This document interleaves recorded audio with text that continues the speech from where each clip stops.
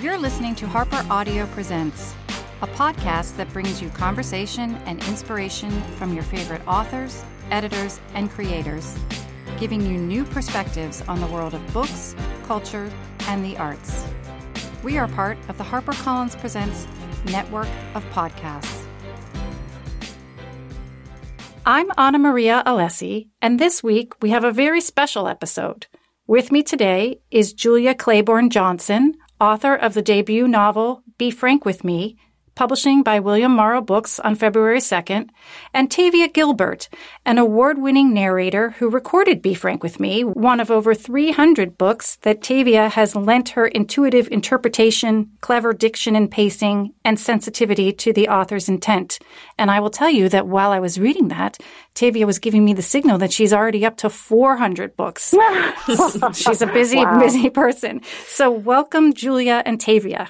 Thank you. So nice to be with you. All right. Now, I thought that we would start by asking Tavia to read a couple of the very many and very enthusiastic responses to Be Frank With Me. So, Tavia? Absolutely, and I totally agree with them both. Witty but never cutesy. Deeply felt but never sentimental. Peopled with deeply flawed, fully realized characters I cared about. I loved every minute I spent in Julia Claiborne Johnson's glass house with her cast of dedicated stone throwers. This one is special. Don't miss it. And that's what Jocelyn Jackson, the New York Times best-selling author of The Opposite of Everyone, said. And Julia Sweeney, author, actress, and well-known comedian, said, beautifully written, brimming with insight, mystery, and benevolent wit, Julia Johnson had me gripped from the first chapter to the final page of Be Frank With Me. Well, you know what's funny? When she was reading that, I was like, that book sounds fantastic. Doesn't it? Don't you just want to listen? Oh, wait a minute. All right. So, Julia, tell us a little bit about your characters in Be Frank With Me, starting with, of course, Frank, but also Alice and the reclusive M.M. Banning. Reclusive M.M. Banning. Well, do you want me to tell you how they came to be? Yes, please. Okay. Well, when you're young, I'm not that young. But when you're young and you haven't had kids yet, you're like, oh man, I'm going to be the best parent there ever is in the world. I have so got this. That's Alice. She hasn't had kids of her own.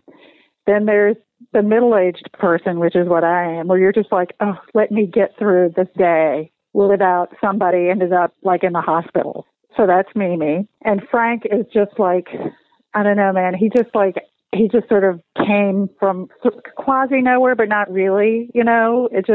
My daughter was reading To Kill a Mockingbird, and I reread it with her when she was reading it. And I was like, oh, Boo Radley's autistic.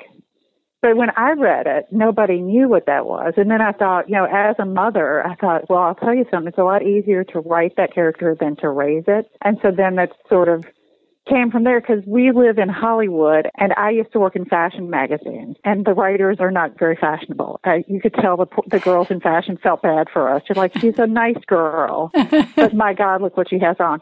But it was fascinating to me to see what the fashion people could put together. They were so brilliant, and it was a kind of brilliance I hadn't been exposed to. So is that the inspiration for Frank's, the way that he dresses? So tell us a little bit more about Frank and his character. Well, you know, and the reason I brought up the Hollywood part is because we live in Hollywood, and we watch a lot of old movies. And my husband worked on a TV lot. It was Paramount. And you would see people walking by in their outfits, and you think, man, they used to really know how to dress. And I was trying to think of a way that showed genius that was visual, that everybody could get next to. And my husband and his father and my son are all very snappy dressers. And I would admire them. I thought that's kind of an interesting way to do it, because a lot of times when the kids are spectrum-y kids or super geniuses, they're math or science people. And you don't really see the visual flair until you start to recognize, oh, that's a kind of genius too. So. Yes. What resonated to me most in this story was that it was a coming of age, mm-hmm. and it was a coming of age for all three characters. Right. They all grow up, and I think in the most notable ways that they change mm-hmm. is their expectations of the world. And Alice says it, sort of towards the end very specifically. She said, I don't expect that anymore. She comes to the end of this experience and she really is changed in terms of her expectations, but, in all three of them. So was that also something that you thought a lot about in terms of planning? And was that something else that you wanted very much to articulate? Oh, yeah. That was like the whole business. Yeah. Now, I'm going to ask both of you about your process in a minute. I'm going to bring Tavia in, but I am curious, what compelled you to want to go through the misery of writing a novel? Oh, well, when I was young, I was a magazine writer, and I worked really hard. I wrote 1 million articles. They came out very easily, not easily, but you know what I mean? Yeah. It wasn't eviscerating myself to write them. Yeah.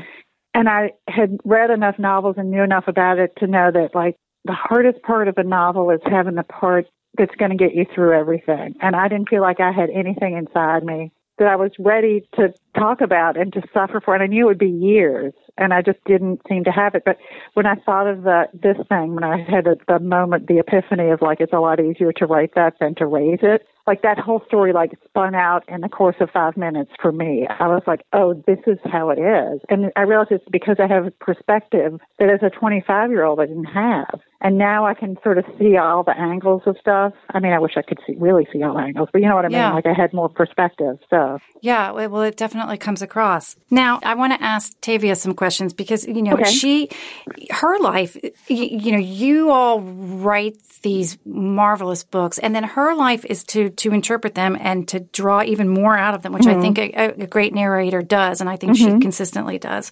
Oh, so, can I say something to her before you say anything to her? I wish I was as good at reading Frank as you are. Oh, thank you. You're just I was like, oh my God, she's amazing at this. Isn't she? Anyway, okay. I'm so glad you feel that way. I really wanted to get him right. So how does it work? You get the assignment and you're presented with a book. Tell us what happens next. So I'll read the book in its entirety, and I have a system of marking different things to think about. So I'll mark every new character and the character description, any notes that the writer has given about the quality of their voice. There were some specifics about how Frank sounded.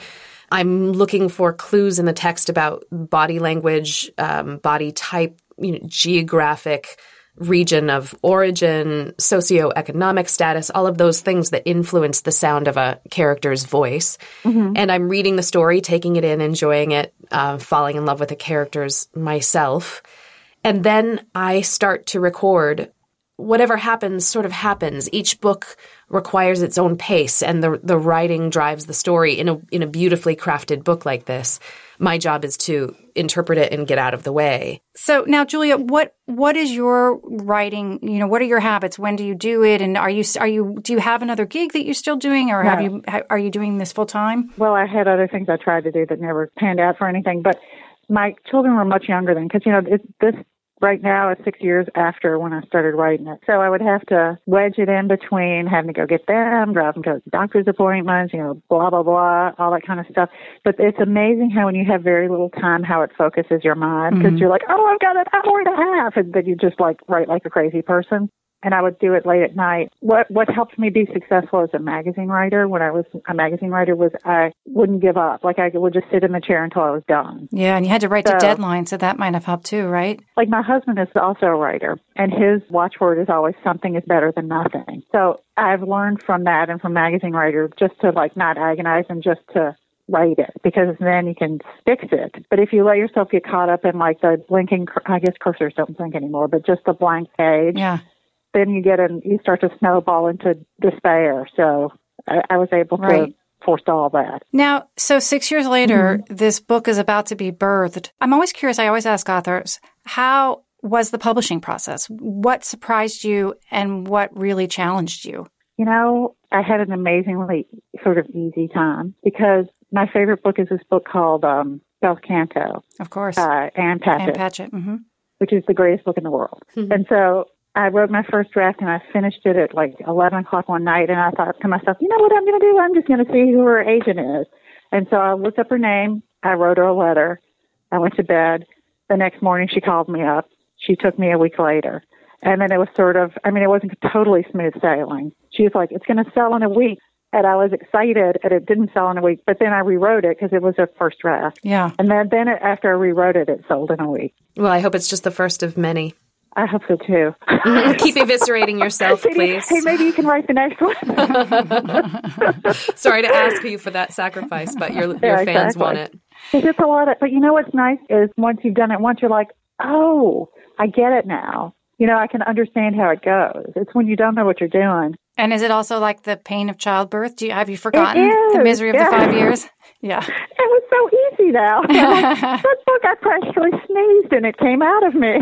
So do you have an idea and are you working on another one? Well, I can't tell you anything about it, but I have 2 super solid ones. All right. Well, we'll talk to you next time when we meet again on your next publication. Okay. But we want to thank you so very much for the book and for your time today. It's been a sincere pleasure. And thank you, Tavia, for your lovely recording and for joining us today as well. My pleasure. Nice to be with you. We've been talking to Julia Claiborne Johnson about her new book, Be Frank with Me, available wherever hardcovers, ebooks, and audiobooks are sold. So be sure to read it. Thanks. Thank you for listening. This episode was edited by Kat Theck with production help from Jennifer Monroe. The books featured in this episode are available for purchase wherever books are sold. Please be sure to subscribe to Harper Audio Presents, and you can send us a question or comment via our Facebook page. We hope you'll join us next time as we hear more from the leading figures across books, culture, and the arts, all brought to you by Harper Audio Presents.